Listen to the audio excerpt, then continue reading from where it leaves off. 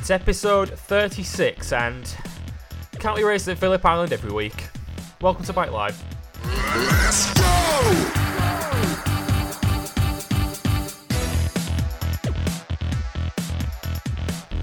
Yes, this is episode 36 of Bike Live, and it's rather fitting as number 36, Joan Mir, was crowned Moto3 World Champion on another brilliant weekend of MotoGP racing at Phillip Island. Well, welcome to Bike Live here on Motorsport 101 as we look back on everything that took place at the Australian Grand Prix as another 10 out of 10 MotoGP race stole the show, and it's not even the most newsworthy event of last weekend. We saw championships decided out in Australia. As I mentioned, Joan Mir, the new world champion.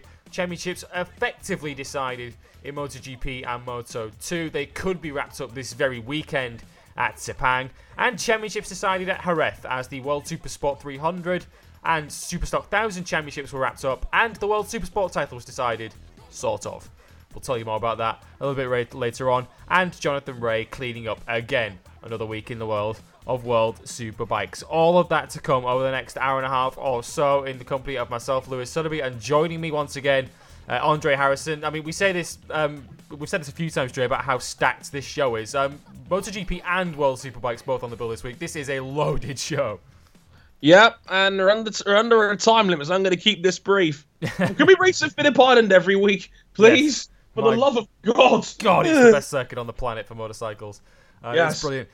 Places you can find us. We're on social media on Facebook, including facebook.com/motorsport101, on Twitter at motorsport_101, if you want to get in touch with us on there. YouTube.com/motorsport101 as well. Dre did a Google Hangout to accompany the United States Grand Prix on Sunday night. So if you want to go back and watch that, head over to our YouTube channel to do that. Our website is motorsport101.net, and if you want to back us financially and earn yourself early access to both this show and to Motorsport 101, head to Patreon, patreon.com/Motorsport101, where you'll probably already, by the time you listen to this, be able to find episode 109 of Motorsport 101, which is looking back on the United States Grand Prix that took place, as we record this, a couple of days ago. Michael Buffer was the driver of the day, in my opinion, on that one. Yes, he was. Anyone who didn't enjoy that opening to the Grand Prix has a tin chest. They don't like fun. Yeah, they don't like fun. Right. Well, we do like fun on this show. We had a lot of it watching the 3 Grand Prix out in Australia, and we're going to start with Moto 3. You thought I was going to say something else, didn't you? But we're going to start Moto 3 because we're going to give him his due because a champion was crowned last weekend. The Moto 3 World Championship was decided in favour of Joan Mir, who fluffed his lines with his first championship point at Motegi a week ago in the wet conditions where he just never really seemed to be comfortable at any stage. Dre, but the real Joan Mir returned for Phillip Island, and rather fitting that the man who's dominated this Moto3 Championship all season clinched the title with a record 9th Moto3 win of the season. In the words of the king, he was not dead, he was just taking a break. Joan Mir back with a vengeance in Phillip Island, and it's been like the highlight round for establishing dominance. I mean, we saw Brad Binder do this last year, where Binder wrapped it up in Phillip Island in style, and Mir has done the same thing. I mean, 9 wins out of 16 races this season is phenomenal by any measure in a class that's still 2 to go. There's still 2 to go. And you know, he's not the strongest wet weather racer in the world either. So we've had a couple of wet races, you know, stick thorns in the side of this, and yet he's won 9 out of 16. That is unbelievable that he's good. Whatever happens, he'd have won half the races this season. That is utterly phenomenal. And yeah, no one has had an answer for him in the dry all year long. I mean, every single dry race he's finished in the top 10 or better, and he's won 9 out of the 14 dry races we've had this year. That's unbelievable consistency. He just has shown all year he's got another gear when he needs it. Something that I don't think anybody else in Moto3 has consistently been able to show, and that's what's made him so good this season. And I mean, he was good last year. He's been utterly incredible this year, and My word, we could be looking at someone very special here, because that isn't a season unlike anything we've seen in the lightweight class. It's probably Marc Marquez, and that's saying something. And we're going to look through his season and how he won this championship, but he's looking at his various wins through the year. They've not all been identical types of wins, have they? And he seems to have a different answer, whatever the tactical challenge that faces him in a Moto3 race. He has an answer, and in the shape of Phillip Island, he proved, as he probably set the template for the MotoGP race that followed, in that if you want to win this race, you've got to be just up the front. You can't allow yourself, even if there's a big group, you can't allow yourself to get sucked back into the group and drop off the leader. You've got to stay up the front.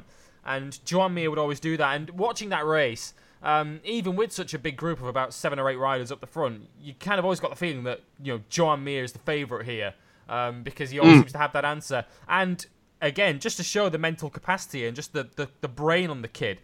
And I might be giving him too much credit, but I genuinely think this was what was in his mind. That as soon as the rain started to fall, Joan Mir was the one that recognised, I've got to be leading over the finish line in case they red flagged this. And lo and behold, when the red flags came out, guess who was leading? Yep, Joan Mir by a good 4 tenths, which just kind of says it all, really. He knew exactly where he needed to be in the right time.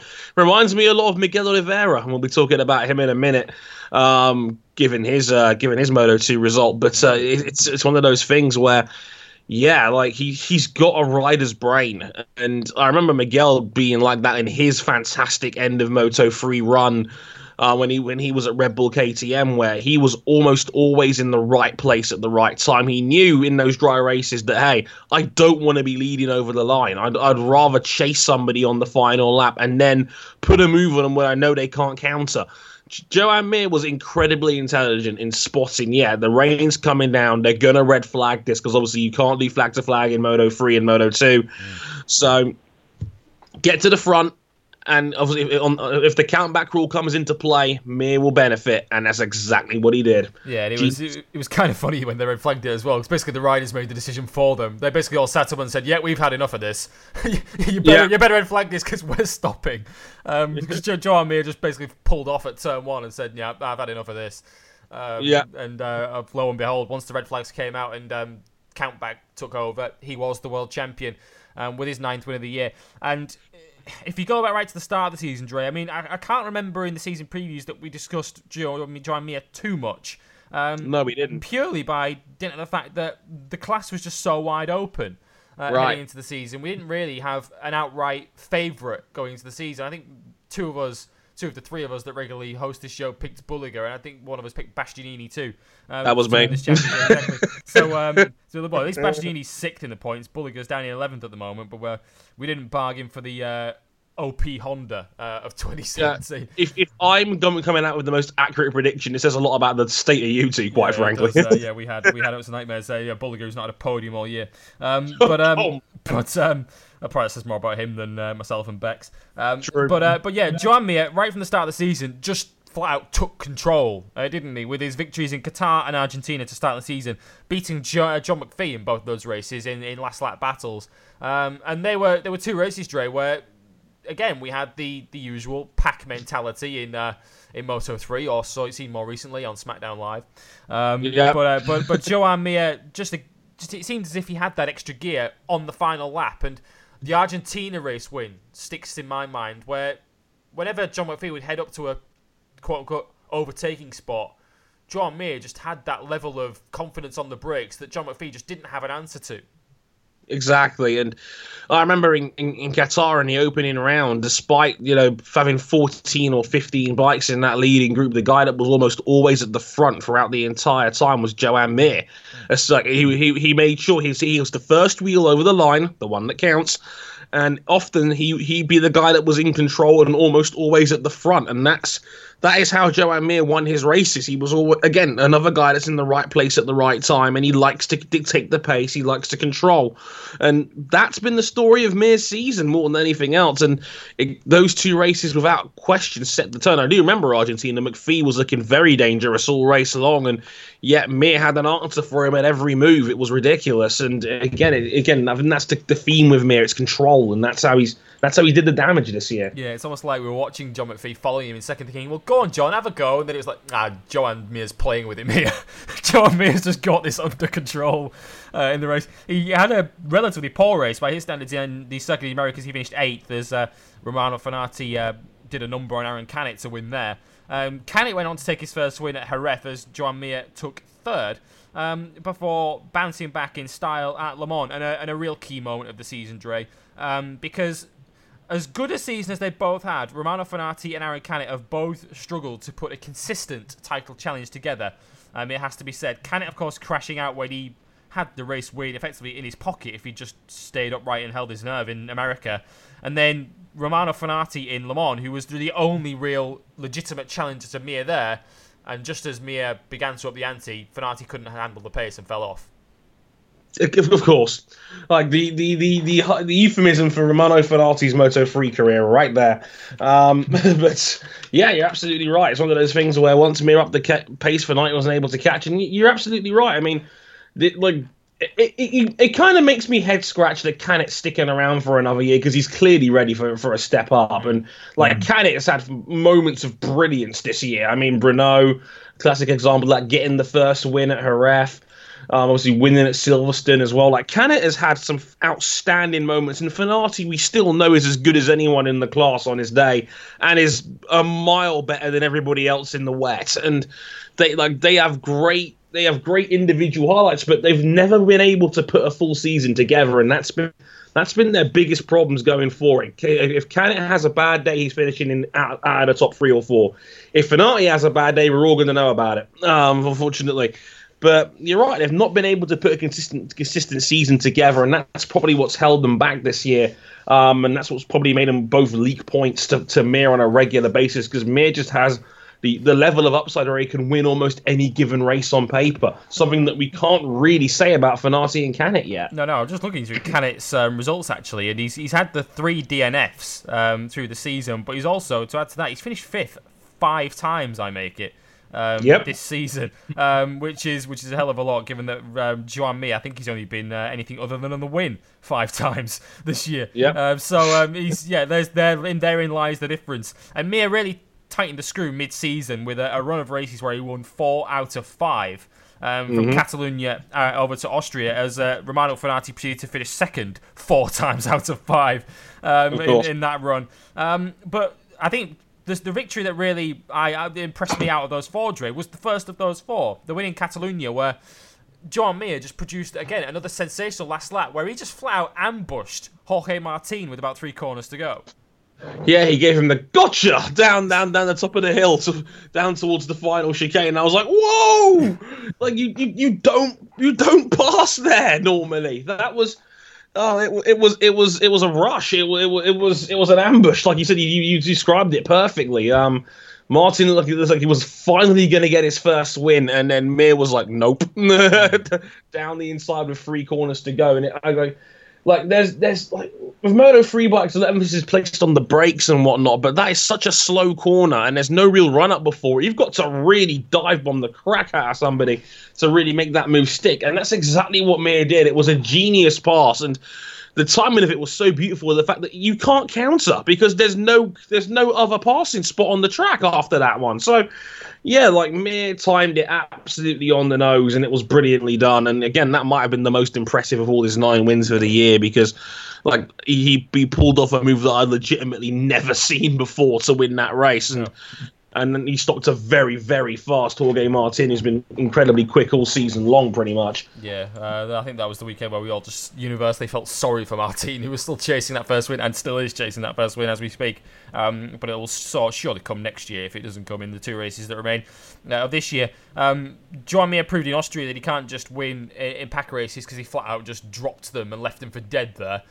We decided that he was going to have a race all of himself and leave them all to fight for second in that Grand Prix. And when you look back through his results, the only aberrations really have been America, where he was 8th, where he just didn't seem to have the pace on that day that Canet and Fenati had. Mugello, where he was 7th, but in his defence, he was probably only about half second off the win there, given how big the fight was at the front. There were 22 bikes going together over the line in that one, and Joan Mir was the 7th of them.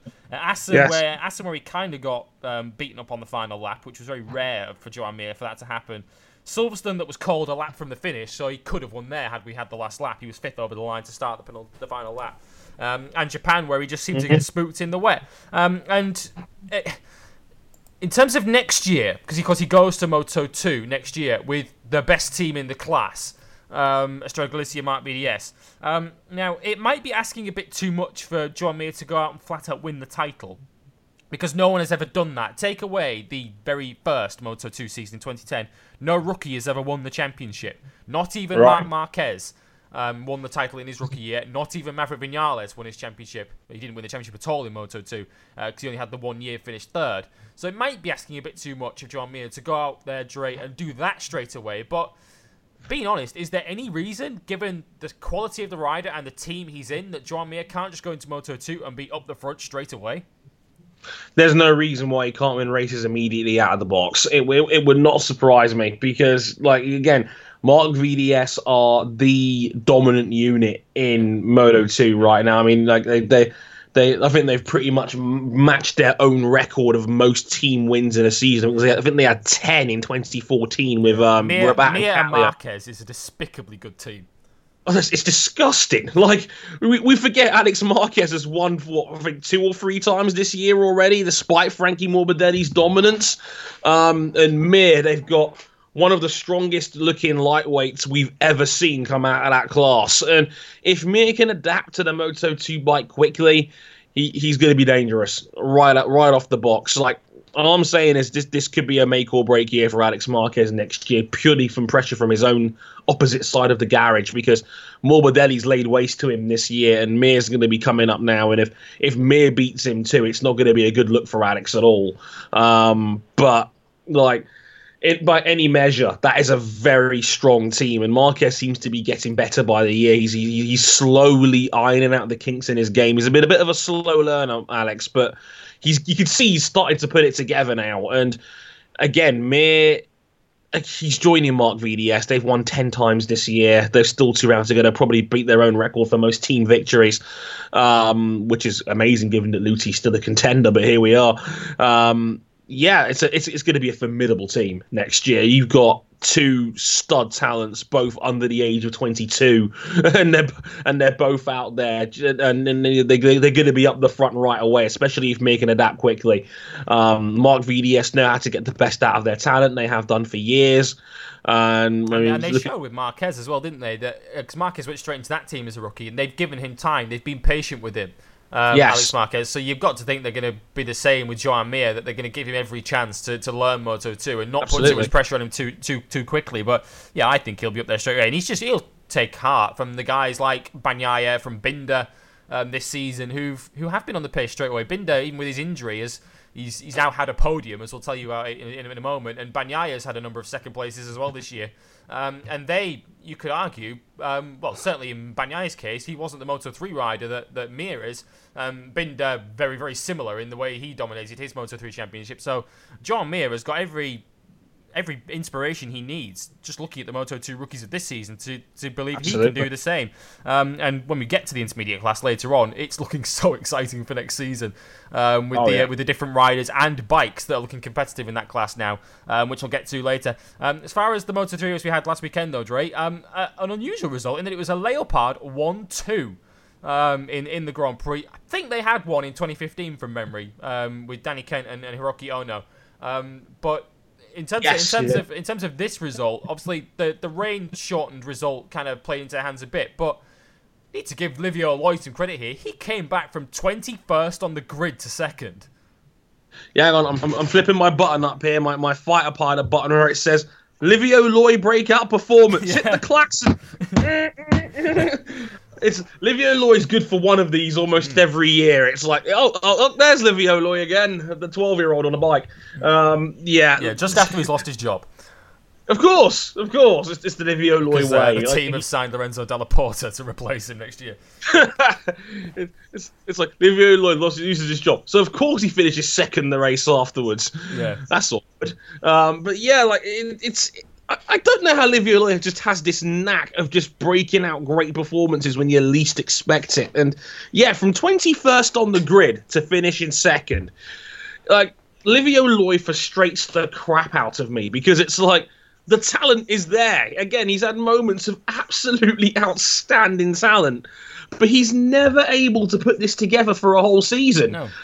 And like, there's either like a stream, there's a lack of pace, something, but it says a lot. I mean, you look at Loy's results for the season. Yeah. The start of the year, he went 5 races without getting in the points on merit, and then after that, a 7th, a 4th, a 6th, and now a 2nd in his last 8 races. Like, Loy's up there with the elites in the class again. All of a sudden, Yeah, it's like he's either great or trash, isn't he? there's no middle ground on Loy. There is none. He is an all-or-nothing rider, and sadly, he comes up nothing more than all, unfortunately. But an outstanding ride from Livio Loy by any measure, and someone employ him, maybe? I don't know. Yeah, because it was noticeable last Sunday during that mammoth delay when Andrea Migno dumped oil all over the place at Motegi, where Dylan Gray, the wealthy commentator, went to interview Loy. And asked him if he had any plans for next season. And he essentially said a lot of words, but he only needed to say one, which was no. But he essentially said that the news that Dalla Porta was taking his spot alongside Enea Bastianini at Leopard next year was as a surprise to him as it was to us, because he thought he'd had a sort of in principle agreement to stay with the team next year, and then the next thing he knows, Dalla Porta's been announced as his replacement for next year. So yeah, Livio Loy was a bit surprised as well. So yeah, he's obviously raising his game because the fear of unemployment has struck him pretty hard in the last week or so. But shout out to Livio Loy for an outstanding result last time out. Also, shout out to Jorge Martin, who took yet another pole position. I believe that's his 9th pole of 2017. Yeah, that guy can qualify. And he's proving once again, Dre, that he can race as well. Another podium for Jorge Martin, who surely that win's right around the corner, right? You'd think this is the 6th time he's finished in 3rd this season. Yeah.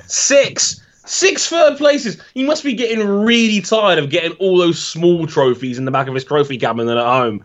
So I want the big one. But yeah, it's one of those things where, yeah, Martin is doing an incredible job right now for, on that team. And again, the win is coming. It has to be coming soon. It's like he's up there. He's up here far too often for this not to happen in the end. The guy's an exceptional talent. This has been a fantastic breakout year for Jorge Martini. He's a guy that, you know, was in the midfield a lot of the time the last 2 years. He was struggling after the Red Bull Rookies Cup success, and it's taken him time to find his feet in the class, but now he's up there with the very best of them, and I think he could very well be one to watch next season alongside maybe Canet as one that could maybe challenge for the title with a full season underneath him. Missing 2 rounds has hurt him quite badly this year, but by any measure, he's up there with the very best. He's consistently up there now, and I hope to get another step forward next year. Yeah, and it was another brilliantly judged pole position as well, where he took pole position just before the rain came in qualifying, and everyone went out right at the end of qualifying to try and just basically see what conditions were like, and Jorge Martin just sat in the garage thinking, nope, not doing it. Nope. Yeah, I want none of this. No one's beating that. So he just stuck around in the pits. There were standout performances for Gabby Rodrigo, who qualified up the front and finished up the front in 4th as well. So a good result for him. And for Yumi Sasaki, who was 7th. That's his career best for the Japanese as well. But a word on Romano Fenati, Dre, who finished in 6th. And with Aaron Canet crashing out with the Grand Prix midway through, he is essentially secure now as the championship runner-up, which, as Fenati mentioned himself last weekend, is his best ever Grand Prix season. And it's about time, isn't it, now? I mean, 2nd in the championship. Of course, he, like everyone, would like to win a championship in Moto3 before moving up, but this guy's done enough, surely, hasn't he, now in Moto3 to tell us that, look, it's just about time. Get into Moto2 and see what you can do there. Yeah, this is 6th season in Moto3. Like, we know you're good. We know you've been, you know, up there now for a number of years. I mean, he's been winning races in Moto3 since his rookie season in there. Like, he knows what to do. He's always good for 2 to 4 wins a season.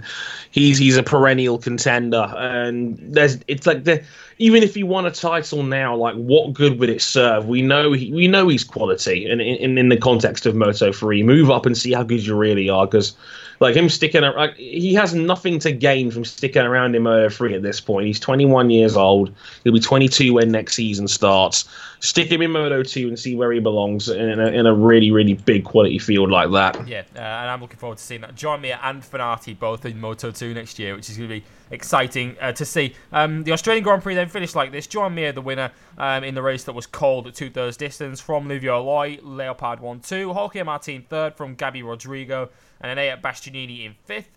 Romano Fenati sixth. Ayumu Sasaki, shout out to Fenati by the way for getting a result, given that he was essentially dropped out of a helicopter on Friday with that high side he had. Sasaki seventh. Adam Norrin eighth. Tatsuki Suzuki ninth on the SICK 58 Honda.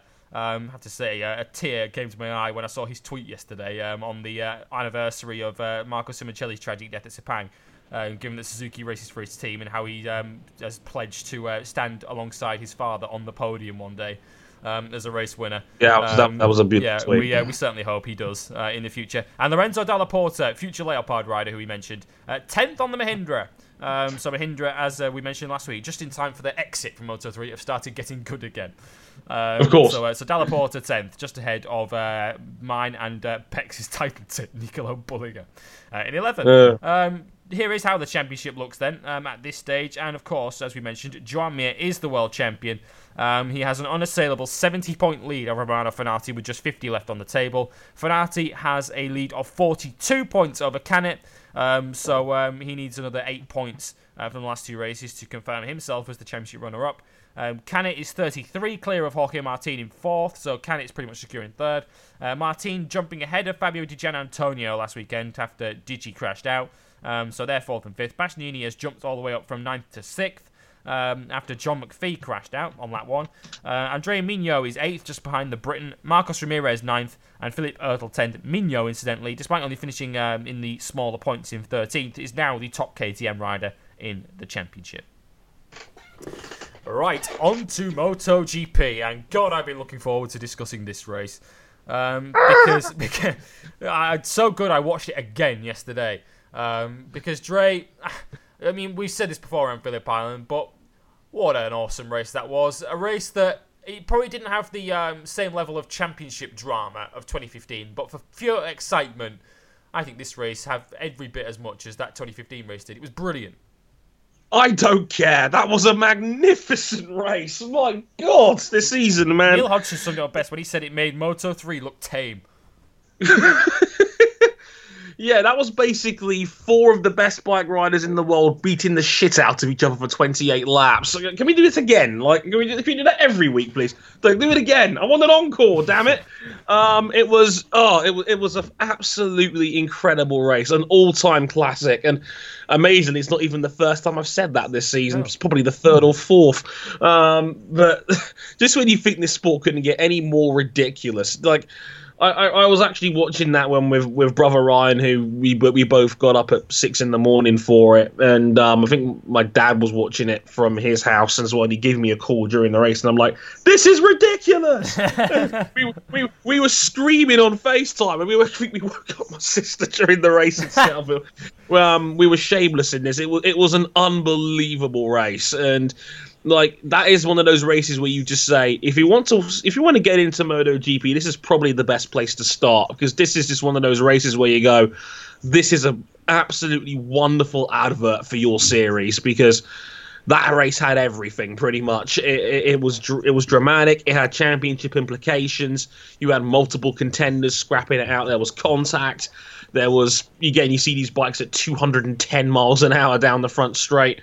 It was unbelievable. It was an incredibly special race, and sometimes they're tense. Sometimes you get these one-on-one dogfights like we got in Motegi. This was just sheer chaos, and it worked beautifully. Yeah, it did. It was a brilliant race. And I mean, I watched half of it from behind the couch. To be honest, it was getting a bit fraught at times. And the number of times that I was watching that race, and I just went, just watching some of the overtakes, thinking, God, that's a bit close. There were two or three guys in particular that absolutely lit up this Grand Prix, who we're going to mention individually in a bit. But I think it's a measure of how good the race was and how much fun it was. Yeah, I mean, you tend to think if it's as fun for us to watch, it's probably fun to race in too. And it didn't escape my attention, Dre, that obviously 2 years ago, Phillip Island, with the championship on the line for a certain Valentino Rossi, there was a lot of acrimony coming out of the Australian Grand Prix in a very similar kind of race. But at the end of this Grand Prix, 2 years on, a Grand Prix that ended with Valentino Rossi with Marc Marquez's tyre rubber all over his shoulder. Marc Marquez's tail had a big bite out of it that Johann Zarco had taken earlier on. Every rider that I heard interview after that race pretty much just unanimously was saying how much fun they had. No saltiness this time, no accusations of robbery and holding back this time around, and none of the bitterness that came as a result of arguably questionable tactics. But this was a race again. They just beat the crap out of each other. Like, I've never seen such battle damage off these bikes after a race before. The contact, like Zarco's going to get a reputation. Zarco's going to piss somebody off really badly soon. The way he's going with all this contact and whatnot. Again, Vinales, like Rossi said, if you don't want to race like that, you're better off just going home, because again, he knows it's part of the sport, and they all roughed each other up. It was an incredibly physical contest, and people were taking chances everywhere, because Phillip Island is just that sort of circuit where you can pass almost anywhere. And we had Iannone in there making a late comeback, replicating his form of 2 years ago as well. It had everything, and again, like, I've never seen such a physically demanding MotoGP race before, and that's what made it so captivating. And we'll talk about the race winner, Marc Marquez, in a moment, and how important that was. But to talk about how important it was, we have to kind of mention the other side of the coin, because there was kind of two races going on in one, which added to it, because of course we were watching this amazing punch up at the front between 8 of the best riders in the world, and yet the race direction, which is always fantastic from Dorna, they had to keep cutting back to the midfield to try and find Andrea Dovizioso, and that we'll talk about Dovi now, Dre, because I mean the guy's been brilliant all season. But his title hopes are kind of in tatters now, and the key moment where his championship kind of went to the wall was lap 2, turn 1, and Dovi just kind of outbreaking himself, dropping to 20th, and really his goose was cooked. Yeah, like I think you could tell right there and then that's when the championship went, and it's kind of somber, really, because this was outside of the way. Like, I'm ignoring when he was taken out in Argentina by Gisbert. This was Dovi's worst result of the year by a mile, and it could not have come at a worse time. A race where Ducati across the board was poor this weekend, and I'm stunned at how bad they were in the grand scheme of things. But Dovi going wide on lap 2, outbreaking himself, and given what turn 1 is, that could have easily been an unmitigated disaster. But he was able to come back to 11th and then drop to 13th off the final corner. Shout out to Pedrosa doing the Lord's work for Repsol Honda there, doing his teammate a solid. But yeah, just an absolute disastrous round from Dovizioso, and that probably will end the title fight as we know it. I mean, Marquez can win the title this weekend at Sepang with a top 2 finish, which, for what it's worth, he's finished 7 out of the last 8 races in the top 2. The only one he hasn't was a race where his engine blew up. Yeah, Marquez is on the strongest run of form right now since he won the first 10 in 2014, and Dovi has chose the worst possible time to shit the bed. It's sad. It's a little bit somber, because I think we both said this on Twitter that it looked like that was Marquez. It looked like it was a title clinching performance from Marquez pretty much, and Dovi just was nowhere all race long. He finished 21 seconds off the win, which for Phillip Island is a chasm. It's a postcode in Phillip Island, given that it is a racetrack designed for close racing and close competition, and Dovi was 21 seconds off the victory, which it says it all, really. Unfortunately, a kind of let's be real. I think it's a sad end to the title. Like, where Marquez can probably bin it in Malaysia and still have a comfortable lead going into Valencia, where he'll control the title. Basically, I mean, it's pretty much done at this point, and I feel bad for Dovi, because he's been absolutely incredible this season. He just chose the worst time to have a real bad round. And in Dovi's defence, I think we should mention this as well. All the Ducatis were flat out shite at Phillip Island. I mean, Dovi was the top Ducati qualifier and the only Ducati rider to make Q2. last weekend at Phillip Island. And until about 10 metres from the finish line, he was the top Ducati in the race as well, until Scott Redding motored past him. I have to say... Come on, man. If Scott Redding's coming over the line ahead of you, something's wrong. Yeah, what I did find funny, incidentally, just on a very side note, was Scott Redding getting a few pelters on Instagram, which... given the amount of stuff he puts on there, I can't necessarily say I feel too sorry for him. But I saw one or two, presumably of Italian descent, commenting on him saying, "Yeah, where were the team orders? Why were you overtaking Dovi?" I was thinking, give it a rest, guys. Even if you agree that team orders should be used, Scott Redding's not going to apply them because he's off to Aprilia next year. You think he gives a damn about Ducati and team orders? He's leaving the team. Exactly. So I don't think Scott Redding has a case to answer there. And no. As I say, all the Ducati struggled last weekend, so it wasn't a case just Dobby having a poor one, because Jorge Lorenzo only finished 15th in the Grand Prix. That's how much they struggled for pace. Beaten by Carol Abraham over the line on a photo finish on the final lap. What the hell is that? Yeah. Carol Abraham, who's on the GP15? Yeah, the bike that's supposed to be the most rideable, the most versatile bike, it's finally found a circuit it doesn't work on.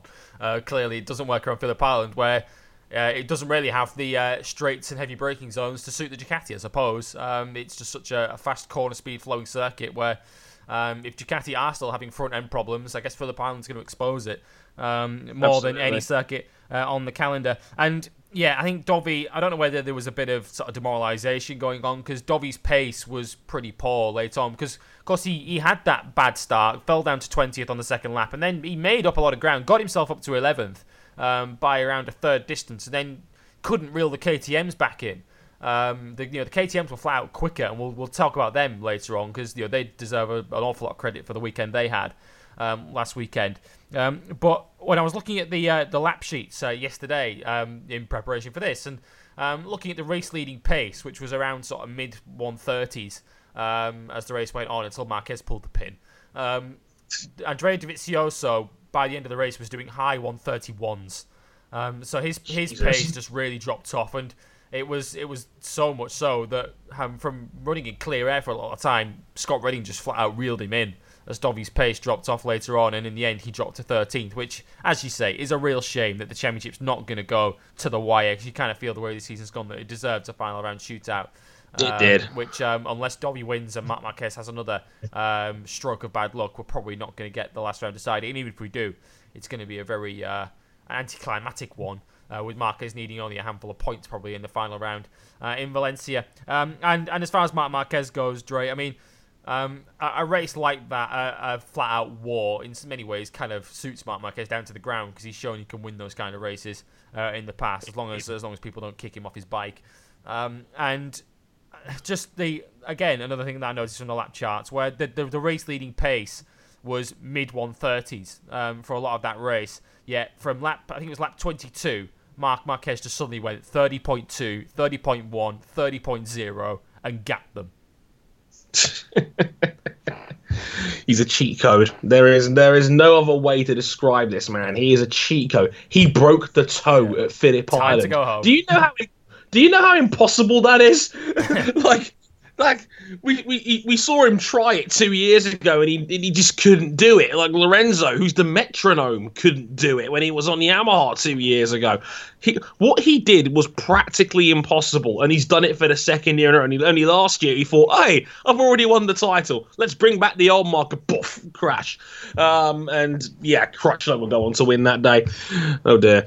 But yeah, like you say, like Marquez, again, he has the seventh gear effect that nobody else has got. He got to the front, he thought, okay, there's 7 laps to go. And he said it in the post-race press conference where he said, okay, 8 laps to go, I'm going to push.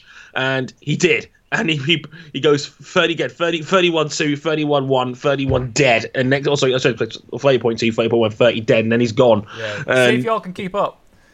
Yeah, turns out they couldn't. No. And Marquez wins by 1.8 seconds by the time the finish line comes along. And yeah, just another masterclass performance from Marquez. And it's getting boring talking about the superlatives of this man's ability. But he's won. But equally, I don't think we should stop talking about it, given that there are still packs of spectators around the world that see fit to boo him. when he wins the Grand Prix. Wankers. Get a grip, Australia. What is wrong with you people? Yeah. Seriously, that was one of the best races MotoGP has ever seen. If you were not entertained by that, you're not a bike fan. You're going down there because you're a Valentino Rossi fan and you want to cause anarchy. Get a frigging grip, you idiots! Yeah, even Rossi shook Marquez's hand after that Grand Prix. So yeah, Valentino Rossi can shake Marc Marquez's hand after a race like that. You can, the very least you can do is applaud the guy for winning the Grand Prix. Show some respect. Yeah, it was just pathetic. I'll never stop banging the drum about how good Marc Marquez is if people are still going to boo the guy when he wins. A brilliant ride. And just to illustrate that seventh gear effect that Dre's termed it as, I couldn't believe this when I looked at the fastest laps of every rider in the Grand Prix, because MotoGP, to their immense credit, do a brilliant job on their website. You can basically go on their website and just look at all the different result sheets you want to find any bit of information you want from the race. And there's a sheet that tells you each rider's fastest lap in order, and Zarco set the fastest lap with that 29.5 on the second lap. 29.5. I think a monster toe down the Helm Straight helped, but even so, brilliant lap from Zarco. But every single rider in the field set their fastest lap in the race at half distance or earlier, i.e. lap 14 out of 27 or earlier, with one exception, Marc Marquez, who set his fastest lap with 4 to go on lap 23, where he did that 30 dead. Everyone else was starting to run out of tyres by that point because Phillip Island chews tyres. And Marc Marquez can save his fastest lap until 4th from the finish. How is he doing this? He's defying the laws of physics. This is ridiculous. Michelin's tyres, they have a cliff. They drop off after about 6 or 7 laps. So yeah, most of the time, the fastest lap will come in the first half of the race. Yeah, Zarco proved it. The fastest lap was lap 2. Yeah, Marquez has just got this ridiculous knack of being able to save himself for the last 5 laps. He's got he's got a 7th gear. The bike's clearly illegal. I want that thing checked out thoroughly. No, it doesn't make any sense. And again, he's just got this extra gear that nobody else has got. And everybody else chews their tires up, Marquez goes behind. He takes his time. He saves it, gets to the front, pulls the pin, and wins. He's made the whole field look stupid. He's not fair. He's a cheat code. Stop it. Yeah, just unbelievable. And as you say, he can win the championship this very weekend at Sepang. We might well be talking about a 6-time world champion on next week's show. He'd only be 3 behind Valentino Rossi at the age of 24. The magic number is 18 points. Marquez needs to score 18 points between now and the end of the season to win the championship, and that number goes down if Dovi doesn't win both of the last 2 rounds. So, yeah, as mentioned, a top 2 finish for Marquez in Sepang will win him the championship. Yeah, and if Dovi finishes second, a top 4 finish will do the trick, and so on as they go back down the order. Because I wouldn't be necessarily averse to putting a bit of money on Dovi to win this weekend, because I think he's probably got a very good chance. He's very good at Sepang. He's very good at Sepang, and that Ducati will love the long straights of Sepang. And Sepang, good chance of rain as well. That's probably Dovi's last chance that rain comes and Marc Marquez falls off, which he did last year. In this Grand Prix, albeit having already won the championship. We'll talk about Sepang, of course, on next week's show. In terms of this Grand Prix, though, Valentino Rossi taking second, and it's his first podium since Silverstone, when he was 3rd that day, and of course he's had a broken leg since then in 2 places. The 37-year-old with a broken leg in 2 places, who just probably still hasn't fully healed by now. Second place ain't a bad result under those circumstances, Dre. No, it's easy to forget. He had a broken leg a month ago, and he's finishing second. Rossi, you could tell he was delighted at that second place finish, that he was able to run with the front pretty much all the way through. And I don't think that leg's anywhere near 100%, and yet he still found the way to get it done. one of his strongest rides of the year, I'd argue. It's certainly his best since Assen. That was a great performance from Valentino, and it was a vintage Rossi performance. He won that dogfight in the end, coming over the line for second in vintage Rossi fashion. I wouldn't expect him to do it any other way. So, very impressive stuff from Rossi again, especially given the circumstances. Brilliant job from Rossi again. Yeah, you're right to mention that as well, because I remember watching that final lap and just being impressed at just how Rossi handled that. He covered his line so brilliantly into the two big overtaking pot spots, the two hairpins at Honda and MG, where Zarco is all over him like a rash, and Rossi's able to take that tighter line to basically block the overtaking line up the inside, and hold Zarco off, and basically knowing that he should be able to make it to the finish line out of the last corner ahead of Zarco as long as he gets off that final corner well enough, which he just did. To take second, in a photo finish, a three-way photo finish over the line with his teammate Maverick Vinales and Zarco.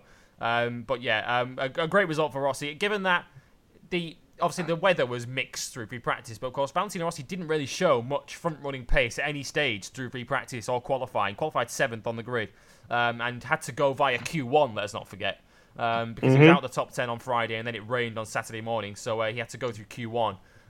He and Bradley Smith, as it happens, came out of Q1 to go through Q2, and Rossi, showing that pace that he always seems to save for Sunday these days to finish second, and doing something that he hasn't done many times this year, which is beat by Maverick Vinales, his teammate, on the road in a Grand Prix. And Maverick as well. I mean, his championship hopes are now mathematically over, unfortunately.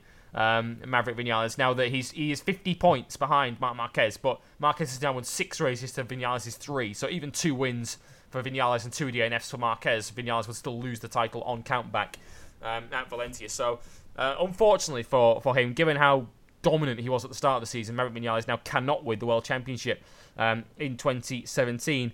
But he's another rider, Dre, that I think can come out of this Grand Prix in Australia with a lot of credit, because I noticed through the warm-up session on Sunday morning where Vinales was second fastest, he seemed to find a level of performance and confidence in the wet that he hasn't shown all year. And he was on the pace throughout in the dry as well. We finally got a glimpse of the Marquez-Vinales battle we've been waiting to see all season. Just a sliver, a tease. Just a tease of it, but then unfortunately Vinales tripped over Jack Miller with about 4 or 5 laps to go, and to his credit, from there, where he dropped back to 7th, did a pretty miraculous job to get himself back up to 3rd in the end. Yeah, Maverick got tangled up a little bit there. He was in the wars, like many of them in that leading group this time around. But yeah, you're absolutely right. Maverick should take some positives out of this one, because he just took a step forward in the wet. He was able to come through a dogfight relatively well, narrowly missed out on 2nd place, but was competitive all race long. Did very well to come back. His of everybody in MotoGP. The post-mortem on this season might not be pretty for Yamaha at all, unfortunately, given the circumstances and how their season's played out. But by any measure, that was a good race for Maverick. Hopefully one will give him a bit of confidence going into Sepang, where they should be better. The Yamaha tend to go well at Sepang next time around. So yeah, we'll have to wait and see how that plays out. But yeah, a very, very strong performance from Maverick there, and a real bounce back for him, because he's had a string of pretty poor results in recent times. So his first podium in 4 races. So good result from Maverick. Yeah, same as Rossi, first podium since Silverstone back at the end of August. 2nd, 3rd, and 4th across the line were covered by just 43 thousandths of a second. And it's a real shame the guy who finished 3rd of these 3, 4th in the race. There is no justice for me, Dre, that this guy didn't end up on the podium, because this race was an absolute classic, an absolute 10 out of 10 Grand Prix. Yes. And we owe an awful lot of that to Johann Zarco.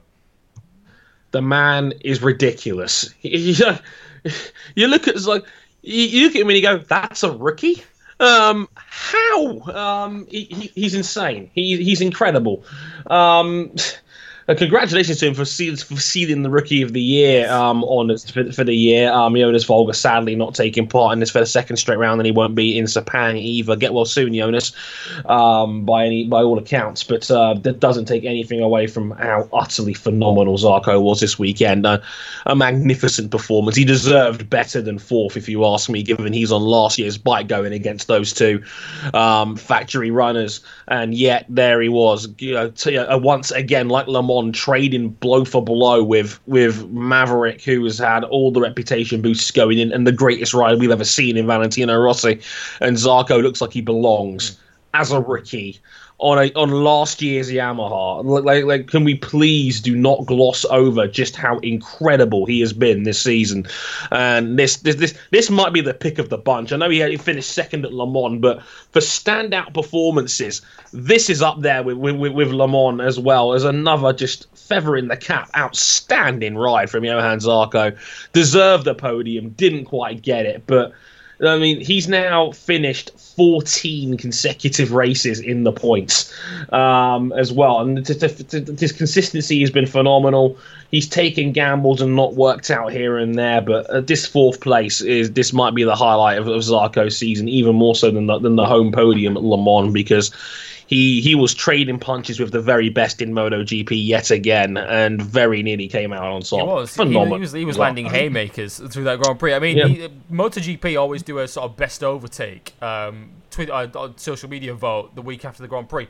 I'd be surprised if all three overtakes in the running are all Johann Zarco overtakes. Because surely no one put more moves on than him. I mean, some of the moves he was putting on, I mean, they mentioned during the race on commentary on BT Sport that this guy just does not respect reputations. Even when you come up against a guy like Valentino Rossi, who has shown in the past against other riders that he can possess a certain level of intimidation, where riders see that yellow 46 and get a bit spooked. Or feel perhaps a little bit in awe of the guy they're up against. Zarco didn't. Zarco carved him up going through the hay shed, which is not an overtaking spot in anyone's book. And Zarco just made it one with an incredible move up the inside of there in a place where you're not supposed to overtake. And then he took a bite out of Marc Marquez's tail, quite literally, because there was a piece of it missing in Part Ferme. The championship leader, very nearly getting wiped out by Zarco, who just basically didn't care. He was just going for it. A sensational result for Johann Zarco. And there were two other riders that I want to give special mentions to, Dre, who also lit up this Grand Prix. One of them has to go to the guy who led it at Turn 1 at his home Grand Prix, and much like Valentino Rossi, is riding with a 3-week-old broken leg. Just how good was Jack Miller? Outstanding. That might have been that's the best ride of Miller's career since that win at Assen last year. That was phenomenal from Miller to finish in 7th. Again, he got the whole shot, got a brilliant start, qualified in 5th. I mean, he had one of his most complete weekends of his MotoGP career, 3 weeks off a broken leg. The home fans must have been giving him a good half second in motivation, because Miller was outstanding this weekend. You can see the investment that Honda's made in him. He's turned him into a great rider, and I look forward to seeing what he does on the Ducati next year, because he's put together a very good season by all accounts. And this might be the cherry on top, because that was incredibly impressive. Miller getting the whole shot, qualifying on the second row, finishing 7th on a 3-week-old broken leg. I feel bad for Miller, because we absolutely waxed lyrical about Rossi, and we know nobody talked about Miller coming back 3 weeks off a broken leg. I know it's not the same level of reputation of rider, of course, because Valentino is Valentino, but Miller, I think it was a slightly more comfortable, if you can call that a comfortable injury. Because Rossi broke his in 2 places, Miller in 1. But even so, that should not take it away from it at all. What kind of superhuman effort that Jack Miller made to come back and be competitive and lead the Grand Prix as well at his home race, and that's the first time he's ever led a Grand Prix in the dry in his career. Perhaps he might be slightly disappointed when he looks at how the Ducatis go. That's probably his future fate at home Grand Prix from now on that bike at that circuit. But we'll leave that till next year. That's not his problem until this time next year when he joins Danilo Petrucci at the Pramac team. The other rider that I want to mention, and in fact I want to mention both Suzuki riders, but we'll start with Andrea Iannone, who, of course, has come in for a hell of a lot of criticism this season, and rightly so. given how his season's gone. But he has gone a little way, hasn't he, Dre, in these last 2 races to rebuilding some of that good faith at Suzuki and his reputation. That 4th in the wet at Motegi. And he looked at Phillip Island when he was competing for the podium like the old Andrea Iannone was back. Crazy Joe's back. Everybody lock up your wives. Andrea Iannone was back with a vengeance this weekend, and it was a pleasure to see him back up the front where he belongs, quite frankly. The talent says it all with Andrea, and I'm glad the last 2 races he's shown why Suzuki employed him in the first place to lead their factory outfit, because a second great performance from him. I'm glad he was up there. It's still amazing that he's 15th in the championship after all of this, and that's despite 2 outstanding rides in his last 2 races. But he's been great, and then again, like it was nice to see the Maniac back, even if it was for 1 weekend only, up the front, where he should be, quite frankly. And again, him and Rins, another great performance from Rins to get in the top 8 again for the 3rd time in 4 races.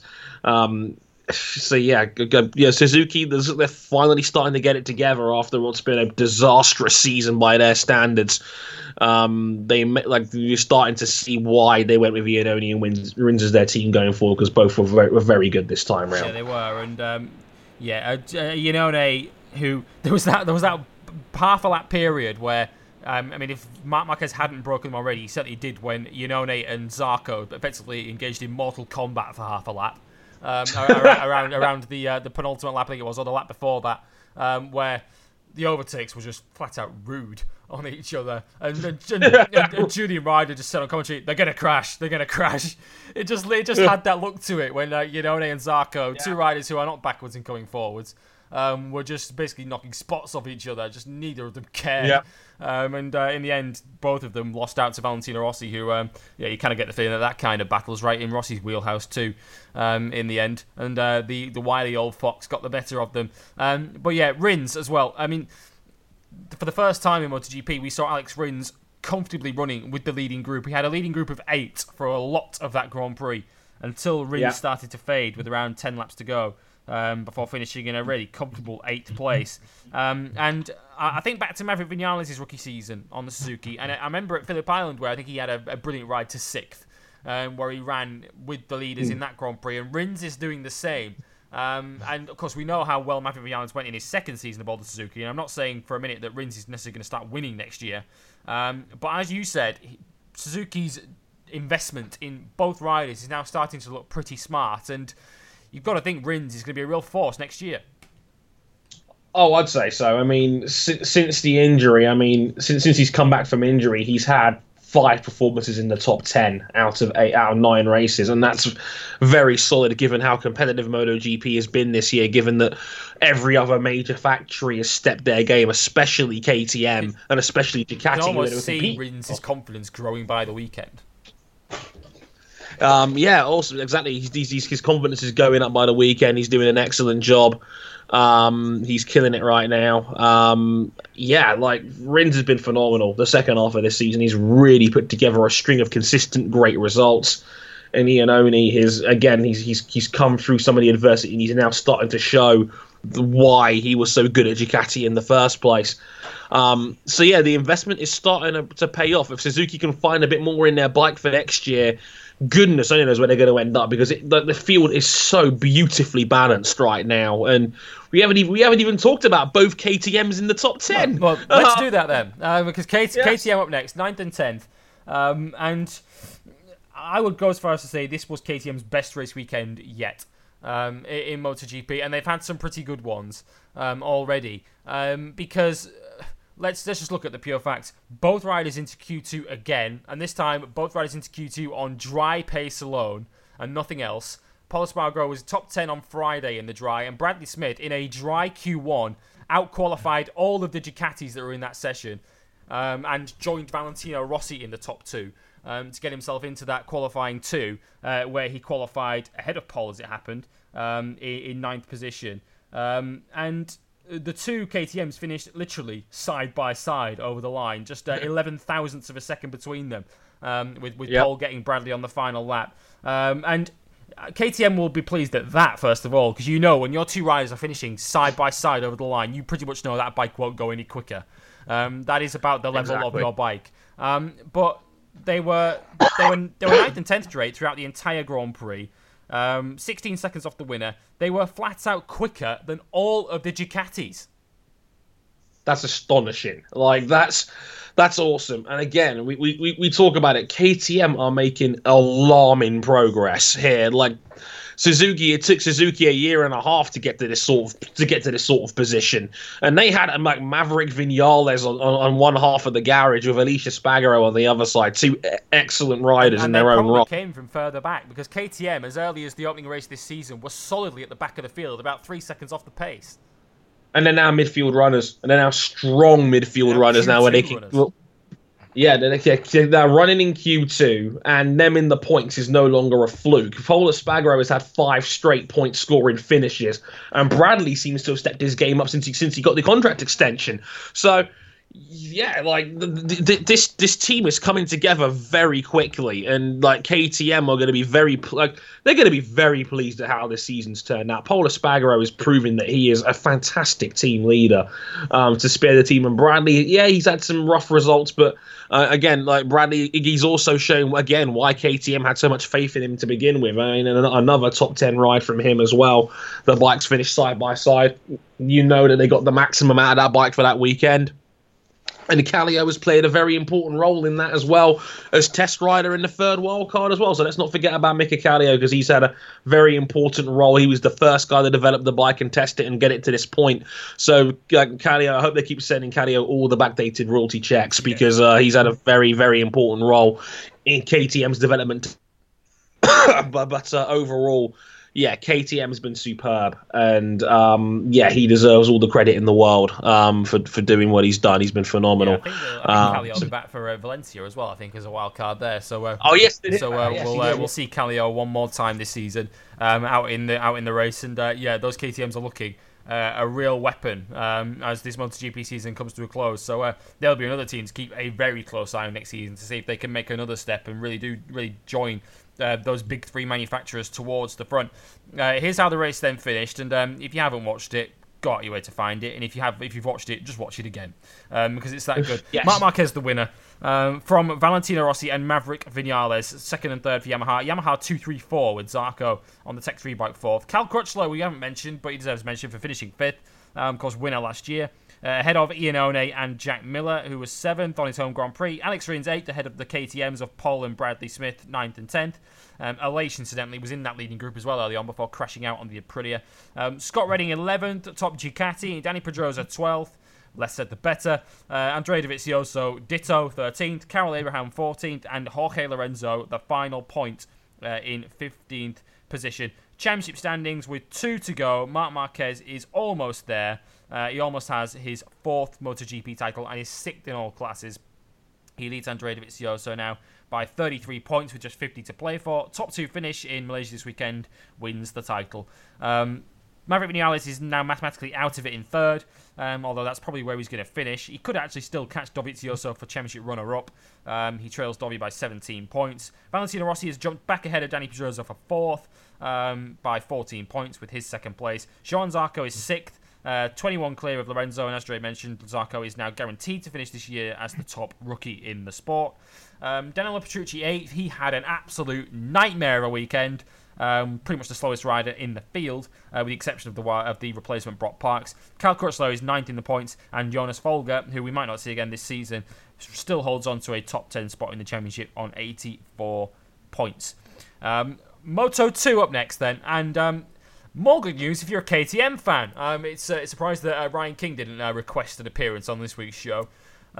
Given how well they went, because they made history in Moto 2 at long last. The KTM victory that we've been waiting for all season finally arrived, and in Jordan F1 style, Dre, they didn't only take their first win, but they did it with a 1-2 finish, which was outstanding. And we'll come on to Brad Binder, the second of the two in a moment, but Miguel Oliveira, as much as a KTM victory, Dre, has been coming in Moto 2, so has a Miguel Oliveira win.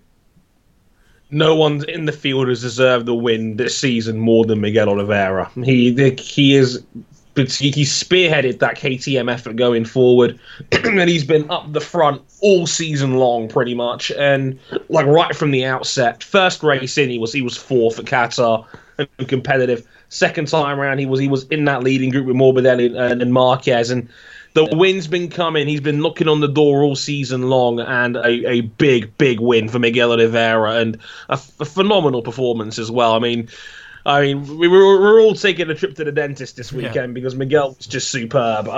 Again, like just led from the front pretty much all the way through, broke the leading group. When the rain came down, he checked out. He was like the confidence of Miguel Oliveira to ride that well in changeable conditions. A race that probably should have been stopped a little earlier.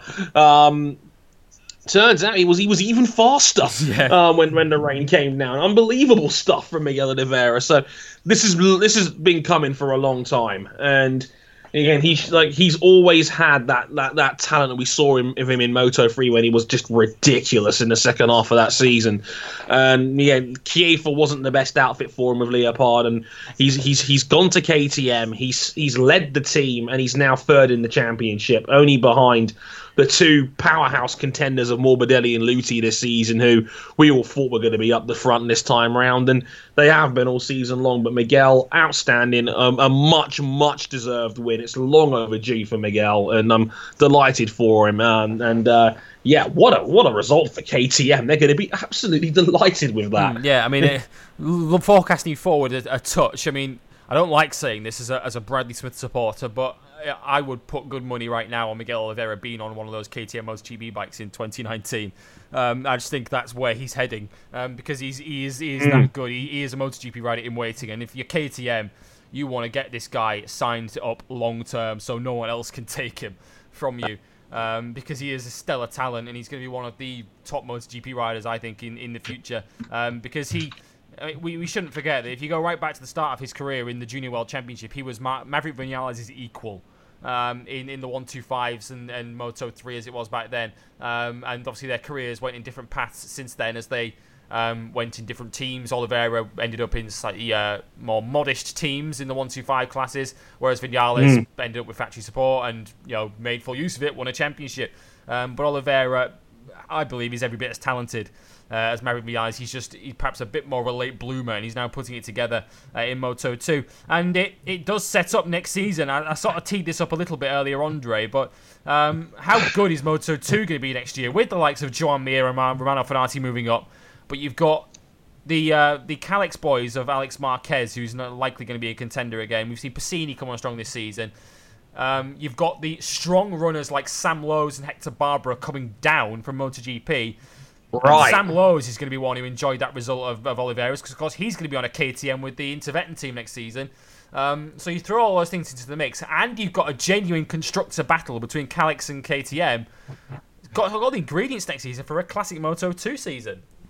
It could very well be. There's a lot. We haven't even mentioned Pecco Bagnaia either, for example. Will also be on a KTM with Sky 46. He'll also be in a KTM. He's going to be Moto2 Rookie of the Year this year, and he's in the top 5 of the championship already. So you're absolutely right. There is 7 or 8 dudes who can win the championship next year easily, on 2 different chassis as well.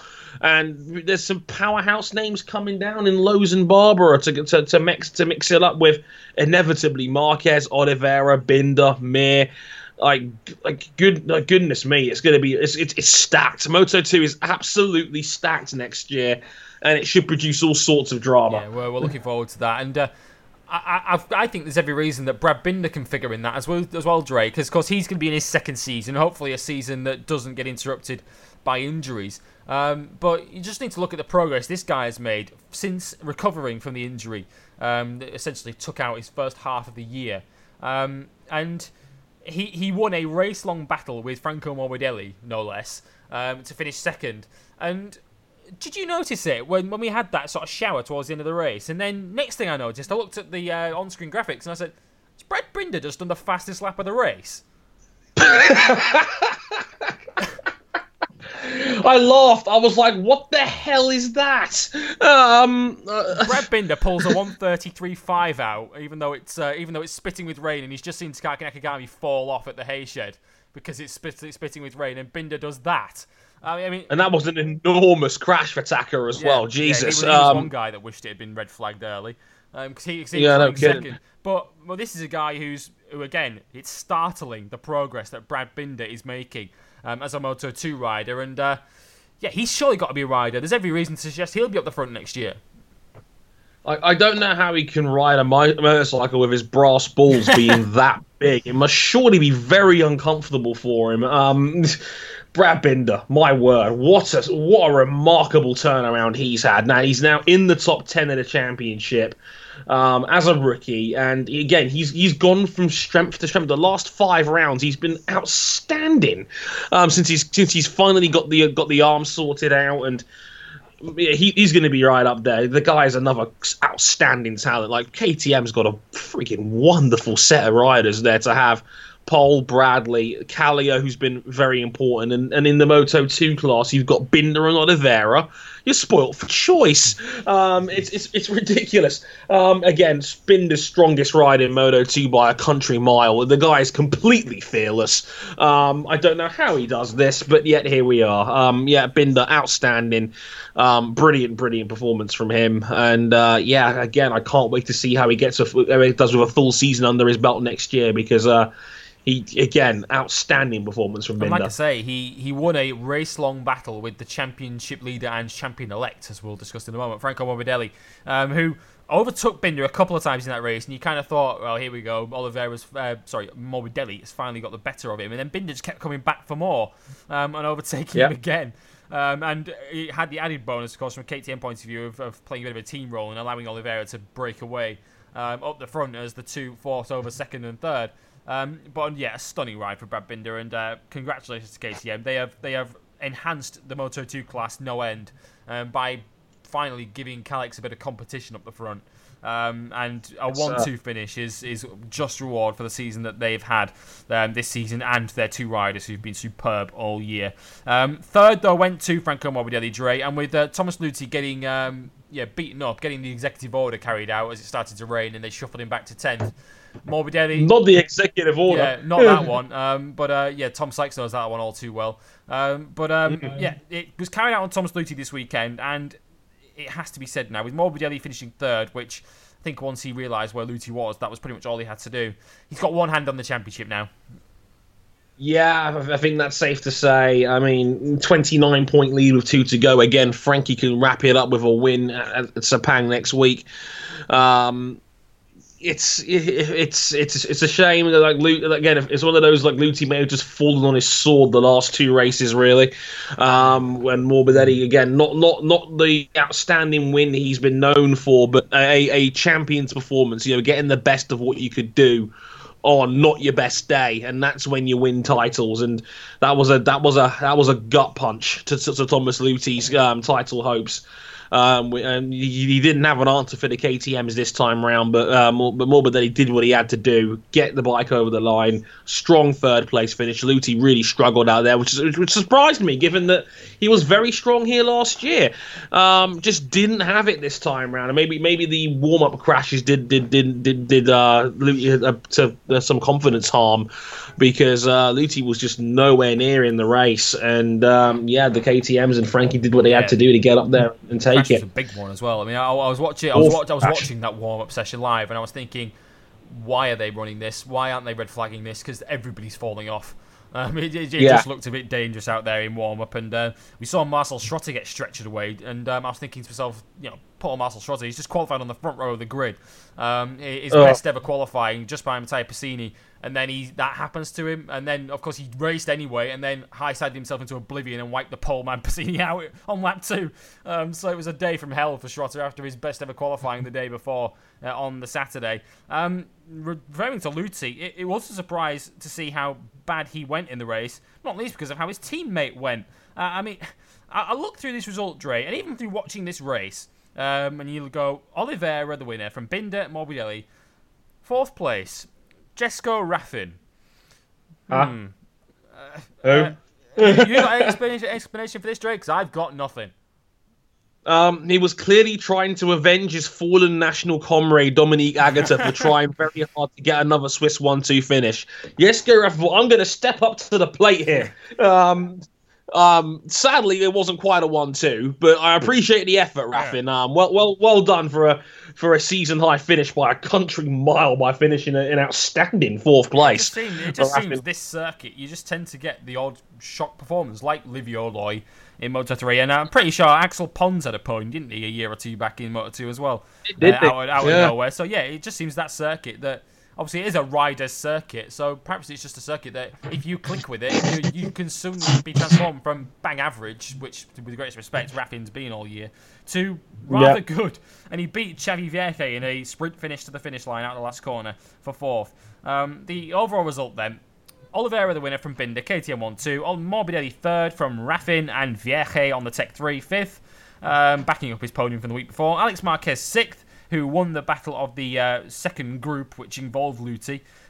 Simone Corsi 7th for speed up. Egger 8th on the first of the suitors, ahead of Sandro Cortese, second of the suitors, and Thomas Luthi, second in the championship. I'm probably going to stay there. Axel Pons 11th, with Pecco Bagnaia 12th. Stefano Manzi, his teammate, 13th, ahead of Lorenzo Baldassari, and home favourite Remy Gardner, who scored the last point on the Tech 3 bike in 15th place.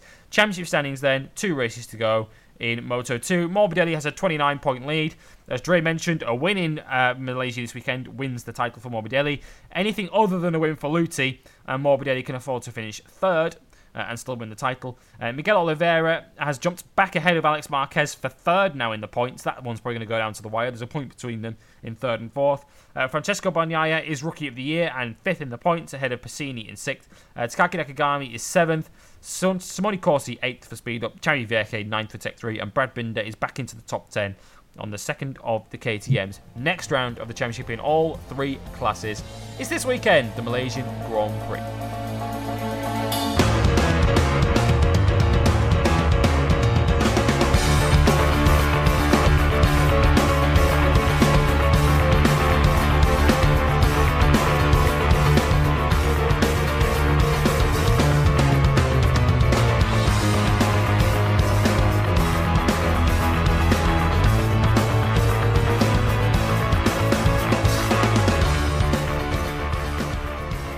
Right, still more to come. So we're talking World Superbikes next. We're off to Jerez, and given what happened in World Superbikes, the results were kind of familiar. We're going to do World Superbikes last, because it was probably the least newsworthy of all the classes. We're going to talk about the championships that were wrapped up, first of all. Starting in STK 1000, because it was the final round of the championship, and Michael Ruben Rinaldi crowned the champion for Aruba Ducati. A 3-way championship decider, which kind of had the stuffing knocked out of it right at the start of it, where Florio Marino, who went into the race second in the points behind Rinaldi, and the highest of the 3 in qualifying, he was 6th on the grid, with Toprak Razgatlioglu, who was 3rd in the points, 11th on the grid, and Rinaldi 14th. Marino was taken out by one of the wildcards at turn 2. The same corner that saw a collision between Davies and Laverty in the World Superbike race earlier in the day, and was wiped out of the race, which effectively took him out of any kind of championship contention, enabling Rinaldi to finish in 6th position and wrap up the championship. Razgatlioglu was 3rd in the race, but given that he'd come into the race with a 14-point championship deficit, that was nowhere near enough for him to overhaul Rinaldi, who wins the championship. Race win, incidentally, went to Marcus Reiterberger, who, of course, started the season in World Superbike, ends it in World Superstock 1000, and wins the final race of the season. The championship goes to Rinaldi. The inaugural World Supersport 300 Championship was decided, and this is another race that if you haven't seen yet, I would encourage you to go out of your way to watch, because it was absolutely brilliant. If it's one of those races, Dre, where you know it's a good race when you hear that James Whitton giggle midway through the race, that as he's watching a race. There was plenty of that during the Grand Prix, where I think at one point Whitton just went, "What is going on?" As he's watching this race. And it went right the way down to the final corner. Alfonso Coppola and Marc Garcia going for the championship. Garcia ending up following Coppola over the line. They finished 3rd and 4th. Coppola ahead of Garcia. Which with Garcia taking a 4-point lead into the final race means that he wins the championship by 1 point. to take the title. An absolutely thrilling race, and I know you haven't watched this race yet, Dre, so I want to ask you about the nuts and bolts of this race, all without saying that it was an absolute thriller. But this class over the course of its first year, as kind of underwhelming, with the greatest respect as it was in its inaugural race at Aragon, it's come on leaps and bounds this season and really established itself as an absolutely thrilling class to watch. Yeah, like we had every reason to be questionable about this at the start when the season first came around, but as time has gone on, it's proven that you know they have their own Moto3 here with the 300 class. It has turned out beautifully. Every race has got tense battles, fights. It's ridiculous racing. This championship has done exactly what it was set out to do, and I'm glad we had a title fight come right down literally to the wire and a photo finish to decide it in the end, and it's exactly what it deserved. To see the championship has come on leaps and bounds from its first race, and it now might be a show stealer most weekends now in a pretty loaded World Superbike calendar, so to speak, with all the support classes that they have. SSP 300 has come a long way in just its first season, so season 2 is going to be fantastic. You can probably tell already. Just don't race at Aragon again. Probably not the best idea. I mean, I want to give both of these two title contenders their due. First of all, the champion Garcia, who I know made a fan out of Dre with his dab over the line to win the race at Magny-Cours a couple of weeks ago. But yeah, a brilliant season for him. The most consistent rider all season, as proven by the fact that he won the championship. And as Greg Haynes mentioned, and I've forgotten this, he only entered the first race of the season at Aragon as a one-off entry, a one-race entry for the Hal Courier team. But he impressed them so much that they kept him on for the season, and he's gone and won the title for the Hal Courier team, because it was Danny Valle and Borja Sanchez, his two regular teammates, who were the two riders that were entered for the season.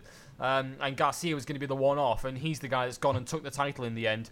As Greg Haynes brilliantly put it, as he celebrated his championship, good to see that underfunded, underprivileged, underpopulated bike nation of Spain getting another young talent to cheer for, in the form of the 18-year-old Garcia, who won the championship. I love the pure joy on his face, and his team, who joined him on track for the on-track celebrations. And one of his, I don't know whether it was his dad or just a team personnel, who just shouted "Campeón del Mundo" at him over and over again. As Garcia just stood on his bike trying not to fall off it. Like Garcia stood there thinking, yeah, I know I'm world champion. That's why I've stood here to put the t-shirt on and pick the flag up. As his team personnel is shouting world champion in Spanish at him. Yeah, a great season for him. And also, I want to give a word to Alfonso Coppola, who has made a fan out of me, I've got to say, with his performances this season, because he made this championship finale happen. Given that he had to come back from 10th at the end of the first lap, with Garcia leading the race, and some stunning overtakes from Coppola. He at one point was in position to win the championship because he had to jump across a gap because the top 6 broke away on the first lap, including Ana Carrasco, who has to be said got herself in the leading group purely by jumping the start by a mile. But let's gloss over that. She got the right to penalty, and we won't see it again. But yeah, Coppola was the wrong side of that group. Put in the fastest lap of the race to jump across the gap and get himself into that leading group, and yeah, he made it happen with the brilliant racing that we saw. And bless him, the kid was in tears afterwards, having missed out on the championship by 1 point. Don't let anyone tell him that this inaugural class doesn't matter. He desperately wanted this first ever Supersport 300 championship. So bad.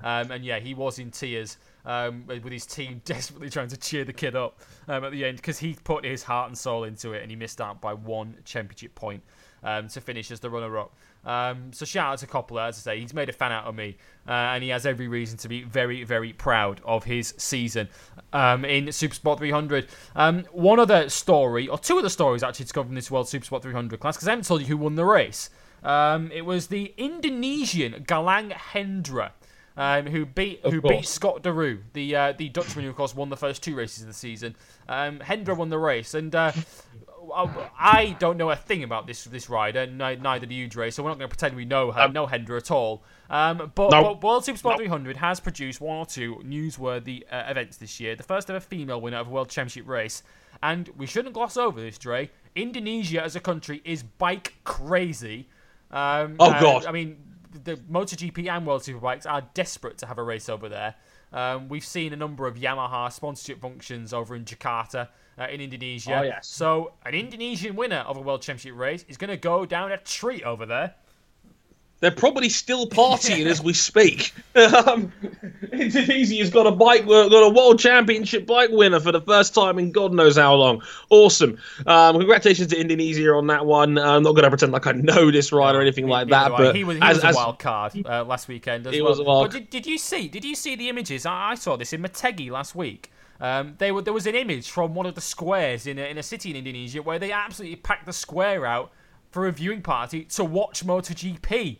I mean, that's unbelievable. That's how big they treat that sport there. That is something. It's like the FIFA World Cup every fortnight in Indonesia. Because it's royalty for those dudes. Yeah, the sport is enormous over there, and MotoGP and World Superbikes are desperate to have a race in Indonesia because it is almost their national sport, and they don't even have their own. It is their national sport. They love bike racing. It's basically their national pastime is riding motorcycles. So shout out to Galang Hendra who took his first victory and the 6th different winner of this World Supersport 300 season. And one other note, because we had KTMs in the field. Yeah, we've mentioned them a few times. We're going to mention them again. KTMs were in the field in Supersport 300 for the first time with their RC390 bike. Which wasn't eligible to score championship points because it hasn't been homologated yet because not enough of them have been made. But there's every chance that we're going to see this bike in the Supersport 300 class as a regular entry next year. But they were quickest in free practice with the 15-year-old Italian Omar Bonoli, who is very highly thought of. 50. Yeah. If ever a rider made myself and Dre feel very, very old, it's Omar Bonoli, who was born in... I turned 25 in August. Like, he was born in, 2002? Yeah, I was born in August 1990. Bonoli was born in March 2002. And he was going fastest in free practice in Supersport 300 last weekend on that KTM. I hate myself. He's very, very highly thought of by all accounts. And he finished 5th in the race, but because that bike is not eligible for championship points, he's essentially a did not finish. Even though he did finish on the road, he was there, but he wasn't there. If you see what I mean, in the race. But it was an interesting bike, as James Whittam was describing, because of course a lot of the bikes are like the Kawasaki ZX3 and the Yamaha R3 that has won the championship. They are twin-cylinder 300cc bikes. The KTM is a 390cc bike, but it's a single cylinder.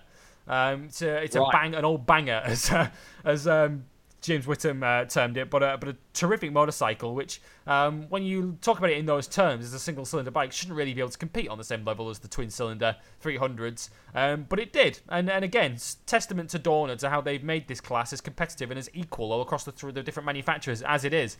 That we had the Kawasaki, the Yamaha, the Honda 500, and now the KTM 390 competing, and as I say, really looking forward to seeing how this class gets on next year, because it's really established itself as this year's gone on as a real treat on the World Superbike support bill. So looking forward to seeing this next season, and congratulations to its inaugural champion, Marc Garcia.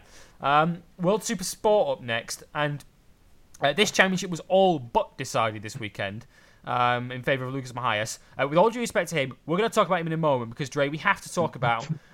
for all that we saw on Sunday, all the brilliant racing we saw across all the various classes, very little compares to that final lap between Federico Caricasulo and Jules Cluzel, as Cluzel demonstrated balls of steel in trying to overtake in places where I've never seen anyone attempt to overtake on that final lap. Holy shit! Even James Whittam was scared. Yeah, Whittam was about to crap himself. Greg Hayes had an orgasm.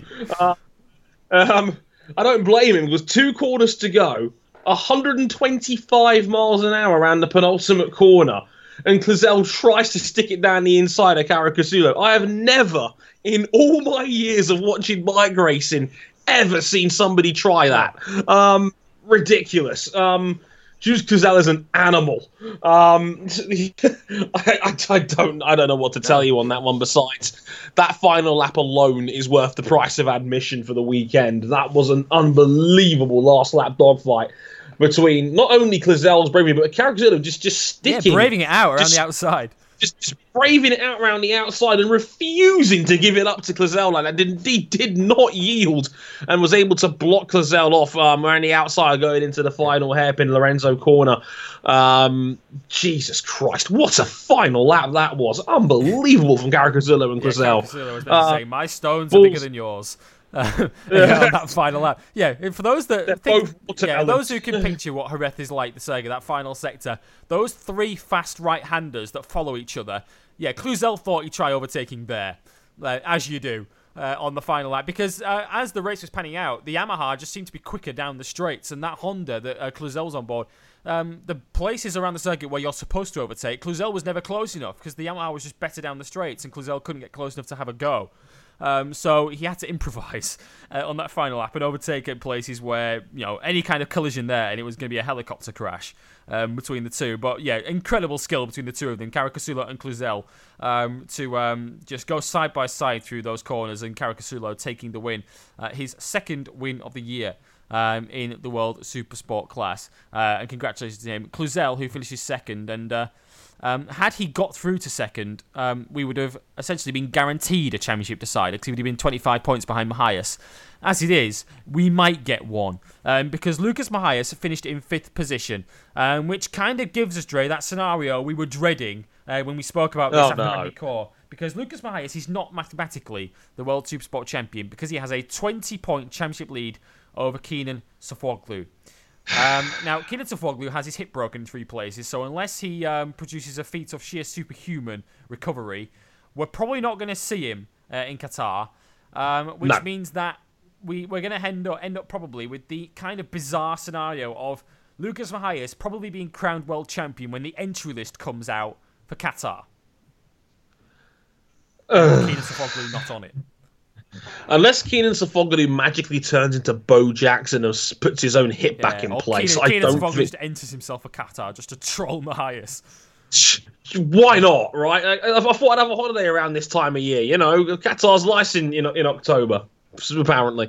But it's been awkward the whole way through, and the whole season in terms of a title fight has been awkward, with Kenan not taking part, and then obviously getting hurt again and completely destroying his hip, the poor guy. And Lucas, who's been the unfortunate victim of all this, for doing the best job he can. He's had a great season. The problem is he's looked second fiddle to Kenan all season long, and now it's a shame again, because people will look at the race in Jerez last weekend and think, Mahias, he's kind of average, isn't he? He only finished 5th, but I don't think he necessarily cares too much about the ifs and buts of how he's won this championship, because under the circumstances, he was simply, and he said after the race, he was just doing what he had to do out there. He knows the situation with Sofuoglu. Why hurt yourself? Because he's injured himself. He hurt himself in a crash at Magny Core in qualifying. So why go out there and try and hurt yourself when your main championship rival probably isn't going to race in the finale? And Mahias was out of the attitude of, I'm just going to do what I have to do here. And if I win it here, I win it here. If I win it in Qatar, I win it in Qatar. Exactly. I mean, you got to do what you got to do, man. At the end of the day, and of course, you can't. I feel really bad for Lucas. He's been put in an unwinnable situation here with Kenan's injuries, and we all know that Kenan is just absolute quality on a super sport bike. We know he's the king, and he's had a dreadful season in terms of awful luck. And again, Mahias has been the biggest victim of all this, because people are not going to take him seriously as a champion because of what's happened with Kenan. And it's a real shame, because Lucas, you can only beat who they put in front of you at the end of the day. And it's not Lucas's fault that Kenan's had an awful season, and Lucas had to pick up the pieces and has been the best of the rest this year, over guys like Sheridan Moraes and Jules Cluzel and PJ Jacobson, those guys who've had pretty poor seasons by their standards. But Lucas has shone through this year and had this breakout year, and he's gonna be champion, and he's a more than worthy one. It's just the way he's gonna win it is just kind of a bummer for everybody involved, really. And it's a shame, because as I said, he's done nothing but good things on the bike all season long. But again, no one wants to win the title this way. No one wants to see a guy win the championship basically on an entry list, and that just sucks for everybody, really. Yeah, it does. It's a real shame, but we will give Mahias his due when we, of course, review the Qatar round of the championship. Which is in a couple of weeks' time. Slightly curious final round of the season in Qatar, in that they're going to be racing on Friday and Saturday rather than Saturday and Sunday. Don't ask me why. But that's the way the season finale is going to go. So yeah, by the time we might have to improvise on that week's show, because by the time that show goes out, both races in Qatar will have happened. We'll cross that bridge when we come to it, folks. But as we talk about and as I say, once Mahias has won the championship, which we expect him to do, we will give him his full due and his full congratulations then. But he hasn't won it yet, unfortunately, because this was the result from Jerez. Caricasulo, the winner from the pole. By 65 thousandths of a second from the brave Jules Cluzel in second place. Anthony West, shout out for him, the replacement for Sofoglu, taking a podium in third on the Puchetti Kawasaki, ahead of PJ Jacobson fourth on the MV. Then came Mahias fifth, pretty much a lonely fifth, doing what he had to do, finishing ahead of his only other realistic championship contender in Sheridan Marias, who was sixth. He's now out of the running. Nicky Tuuli seventh on the second of the Kallio bikes, ahead of Rob Hartog, Gino Ria, and Christian Gamarino, who finished in 10th place. Championship standings then look like this, with a race to go. Final round, of course, is next time out in Qatar. Lucas Mahias leads the championship by 20 points, 165 to Keenan Sofoglu's 145. So, I'll tell you this just for the sake of argument, even though it's effectively academic. Keenan Sofoglu needs to win the final race with a broken hip and hope that Lucas Mahias is out of the top 10. I know, it's unlikely. Good luck with that. That's what needs to happen for Mahias not to win it from here. That's the way it stands. Jules Cluzel, if Sofoglu doesn't go to Qatar, Cluzel has a real chance of finishing as championship runner-up, incredibly. He's 10 points behind Sofoglu, and he's jumped ahead of Marias now by 3 points. They're third and fourth. PJ Jacobson is fifth. He's just 3 points now ahead of Caricasulo, who is still sixth, but just 3 points off after his second win of the year. Nicky Tuuli is seventh. Ant West eighth, because of course he had that podium back in Thailand right at the start of the year. In Australia at the start of the year. Kyle Smith in ninth, and Luke Stapleford on the Triumph is 10th in the points on 47 points. Right, we're going to close the show in a way we've never closed it before, by talking World Superbikes. Sorry, Bex, if you're listening, because I know you love this series to death, but we're talking about it last. And that's kind of because Jonathan Rea just produced a despicable double again. Dre, we watched race one together as we got ready to record episode 35 on Saturday. And there was a little bit of good fortune, it has to be said, that was attributed to Jonathan Rea's first win. Just a tad. Only Marco Melandri's bike blowing up with a 1.5 second lead with 4 laps to go. And it's like, oh, for God's sake, no! We were robbed of another Marco Melandri victory. He's always good for one of those a year, Marco, and he loves Jerez. He's led every year. He'd been around. He's led every year. He's been in World Superbikes around Jerez at some point, and he was set to win race one. According to Greg Haynes, he talked to Marco after the race. He said that he was comfortable at the front. He was capable of running the lap record pace he was running. We shouldn't forget he put it on pole that day. Yeah. This was no fluke. Marco was going to win that race on merit and looked very comfortable in doing so. And then Ducati has a mechanical breakdown again. It's like, oh, for God's sake. Yeah, it was like the racing gods who had a pretty dim view of Jonathan Rea in Donington Park earlier this year, and indeed in Magny-Cours. They've decided to hand him some points back. It's like you won the points record. We kind of screwed you 2 years ago. Okay, we'll do you a solid on this one. Okay, strike down Melandri's exhaust. That's exactly what I was going to say, because we thought it was a forlorn hope after he got taken out of Magny-Cours, but Dre, the points record is still within reach. Jonathan Rea needs a double in Qatar in the final round to break the all-time points record, and given that this season he's won at Aragon, won at Donington, and now doubled at Jerez, there's every chance of him doing just that in Qatar too. It's on. Guys, it's on. Do you know what? I really hope he gets it. You know what? sod it. He's been so good this season. Just give him the points record too. Just round this shit off. I mean, seriously, the way he's been this year, he's been so utterly ridiculous in every facet of the game. You might as well just give him the perfect season crowned cap and give him the greatest World Superbike season we've ever seen, and just give him the points record on top. Just round this off. Just give him the double in Qatar, because remember, there is no wiggle room. It has to be 2 wins. There is no other way you can do it. Just sod it. Just give him the 2 wins at this point and give him the points record too, because that would be utterly phenomenal. Yeah, and what would make it even more phenomenal, and why I really think he deserves this, is I'm going back to 2002, which is where the points record was set by Colin Edwards in that epic season with Troy Bayliss. It was a 13-round championship then, just as it is here. So same number of races. Colin Edwards did not have a single DNF that year. Every single finish was in the top 4, including live stream wins in the season. Johnny Race had 2 DNFs this year. we could have been legitimately talking about Jonathan Rea in a 600-point season. 600.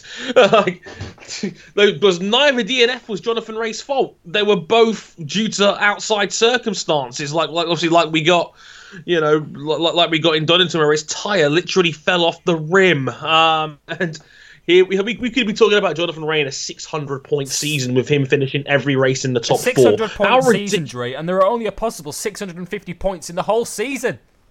Ow! It's not fair. At that point, he would have scored over 90% of the points available. That's what we're talking about here. He is unprecedentedly, stupidly good. Yeah, and if that wasn't obvious already, and it should be, to be honest, because he's been brilliant. But once again, and we shouldn't ignore this, once again, race 2, lap 1, 9th to 1st. He led over the line, in a drag race with Michael van der Mark around the outside. And Jerez is a circuit with essentially one overtaking spot. How? I don't know how he keeps doing this. It's not fair. The man's a cheat code. Come on. Just astonishing. And Jonathan Rea as well. And I really liked his interview after race 2 because in spite of what some people would have had you believe around accident time earlier this season, Jonathan Rea is such a nice guy and such a humble guy, because you got the feeling, Dre, listening to him after race 2, and he was talking about, look, this is just like the perfect year for me. You got the sense that even he's a little bit amazed and a little bit in awe at just how good he's been this year.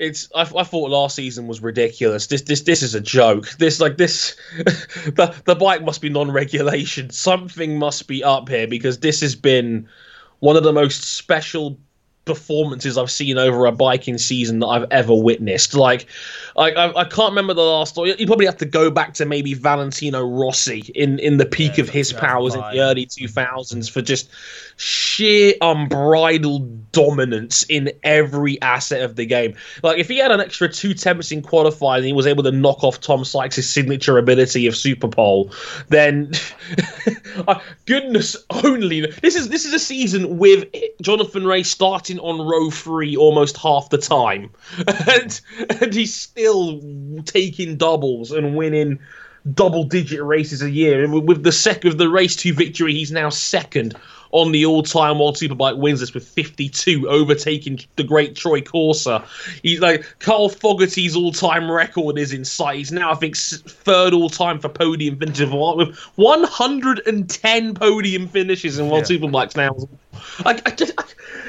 These are mind-boggling numbers. Mind-boggling. Yeah. There is no other way of describing it. It is utterly ridiculous, and I don't think even he can believe it. And I'm in awe watching this man, because he's just on another level. And this is a class that's got Tom Sykes and Chaz Davis, who are great riders. Alex Lowe's has had his best World Superbike year to date, and he's been cast aside. Michael van der Mark's a great talent. Jordi Torres is a great talent. This class had Leon Haslam in it 2 years ago. He's another great rider, and he's laying them all to waste. He's turning them into pillars of salt. I am just astonished at what he's doing. I'm surprised he is too. Just stunning. and World Superbikes always seems to just tease us with the race 2 grid format, and you kind of think, oh yeah, maybe this is going to be the one where we get a bit of a shock result. And given that Melandri had the beating of Rea in race 1, and it is Jerez, Rea's not got the best record around there, I was kind of thinking to myself, race 2 might be interesting. So I'm at work on Sunday around sort of 12:15. I sort of think, you know what I'll do? I'll just have a look on the World Superbike app and check out the live timing and see how the race is going. Oh, for fuck's sake, Jonathan Rea's 4 seconds ahead of them. So, okay then. No, win number 14 that's of the one year. for the highlight reel later. Yeah, 14 wins out of 24 he's had this year, Jonathan Rea, which is insane. He is an absolute sensation on a superbike, and he's going to go down. By the time he's finished, as probably the greatest World Superbike rider ever. Certainly, this last 3 years has been the greatest streak of World Superbike seasons that we've ever seen. This level of dominance is incredible, and it has to be said, and Tom Sykes deserves his share of the credit, although it's not necessarily been a 50-50 split in terms of points. But Kawasaki have wrapped up a third consecutive Manufacturers' Championship, Dre, by virtue of Rea and Sykes, and Sykes definitely doesn't deserve the lion's share of the credit, because Jonathan Rea's been the guy cleaning up the race wins in the championships over the last 3 years, but it is a bit of a dream team that Kawasaki have assembled. And that is 3 Manufacturers' Championships in a row. And I make that 4 in the last 5 years that this team has won. Shout out to Laurie Spaz. He played his part too.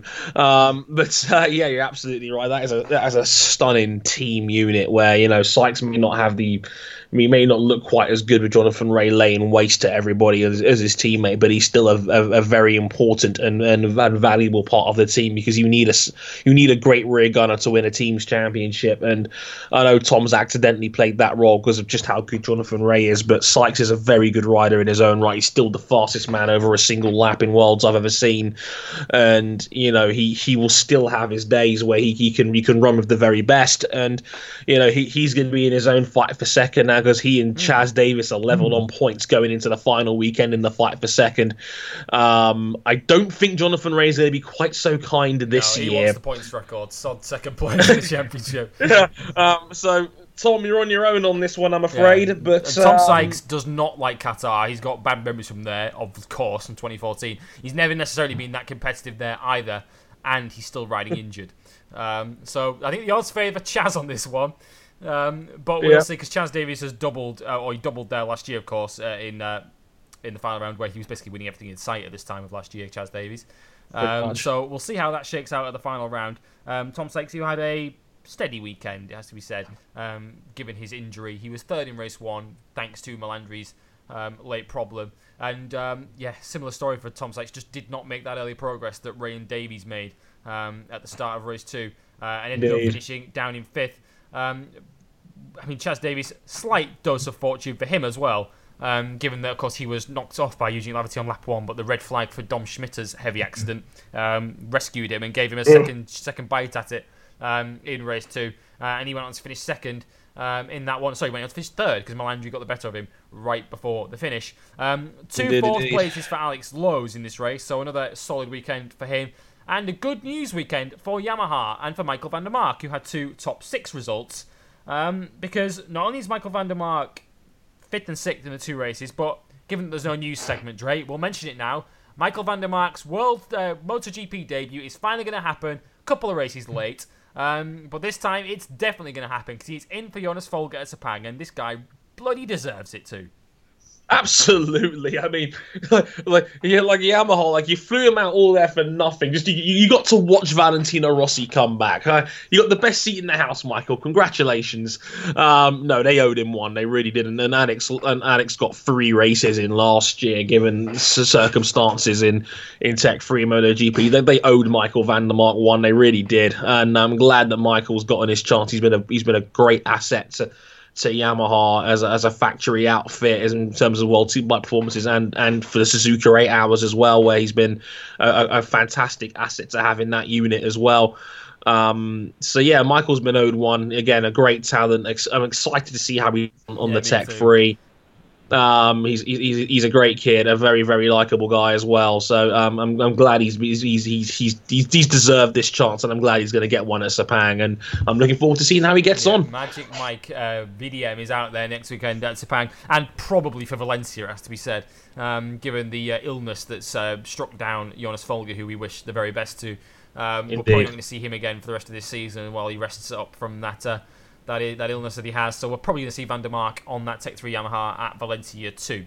in 3 weeks from now. Best of luck to Michael van der Mark. This has been a long time coming. He deserves this shot, and of course he nearly got it in Aragon, so we wish him all the best in Malaysia this weekend. One more piece of World Superbike news to touch on before we go, and in Dre's case, we've saved the very best until last, because a former world champion made his return to the series last weekend, and it has to be said, Dre, Sylvain Guintoli's return was a roaring success. Yeah, Ginter's did great in the top 10 in both races. Looked competitive in both times. I think it was 7th in race 1 as well. 6th in the end. Very 6th in the end. Yeah, even better. So yeah, fantastic weekend for Ginter's there, for the Pacetti team there, and hopefully it could be the start of him maybe riding on a Kawasaki full time, because he was very, very impressive on that one. So yeah, great job from Ginter's. Could not really have asked for more. Given the circumstances. Yeah, he did a solid job, and yeah, he just needs to compare his results to the results of his predecessor in that team, Randy Krummenacher, who was usually milling around the bottom end of the points. Of course, Haslam turned up at Donington and did a great job on that bike, and now, Guintoli essentially was told that, if this goes well, then this seat is yours for next year, and it's pretty clear that team wants Guintoli next year. And to be fair as well, Dre, I don't think the series can do a lot worse. I think it would be good for World Superbikes too to have another former champion back in the fold. Yeah, absolutely. I mean, it's only a great pull for the series to get a former world champion back in there. Superbikes needs the help with star power, and Ginter certainly provides that. So yeah, absolutely a nice asset to have there to add to the team. Yeah, we look forward to seeing him as well in Qatar for the final round, which is in a couple of weeks. That brings us to the end then of episode 36, an episode quite nicely teamed up with the rider number of the new Moto3 world champion, Joan Mir. Places you can find us before we go: facebook.com/motorsport101, on Twitter we are at motorsport_101, on YouTube it's .com/motorsport101 on there, our website is motorsport101.net. And if you want to back us financially and earn yourself early access to both of our weekly shows, both this show and Motorsport 101, head to patreon.com/Motorsport 101. Episode 109 is available to listen to right now. Episode 110 next week. We don't know yet, Dre, if you're going to be on this one, because we're recording this one on Tuesday the 24th of October, but news that's broken this morning that may well come up next week: Fernando Alonso confirmed for the Rolex 24 next year, which has just been confirmed literally like 5 minutes ago. That is official now. But also, Dre, episode 110, you're probably going to have a new 4-time F1 World Champion to talk about. You can tell he can't wait.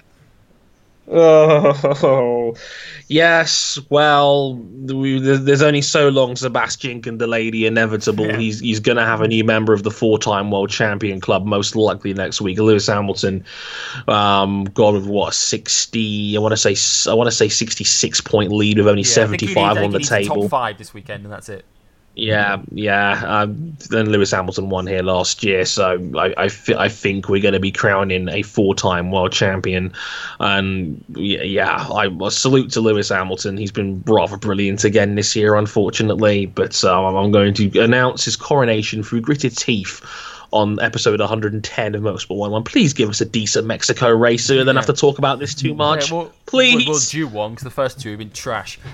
So fingers crossed. That's all to come next week. For now, though, that's all we've got time for on episode 36 of Bike Live, dedicated to number 36, the new Moto3 champion. Congratulations to Joan Mir from the two of us. Yes, it's goodbye.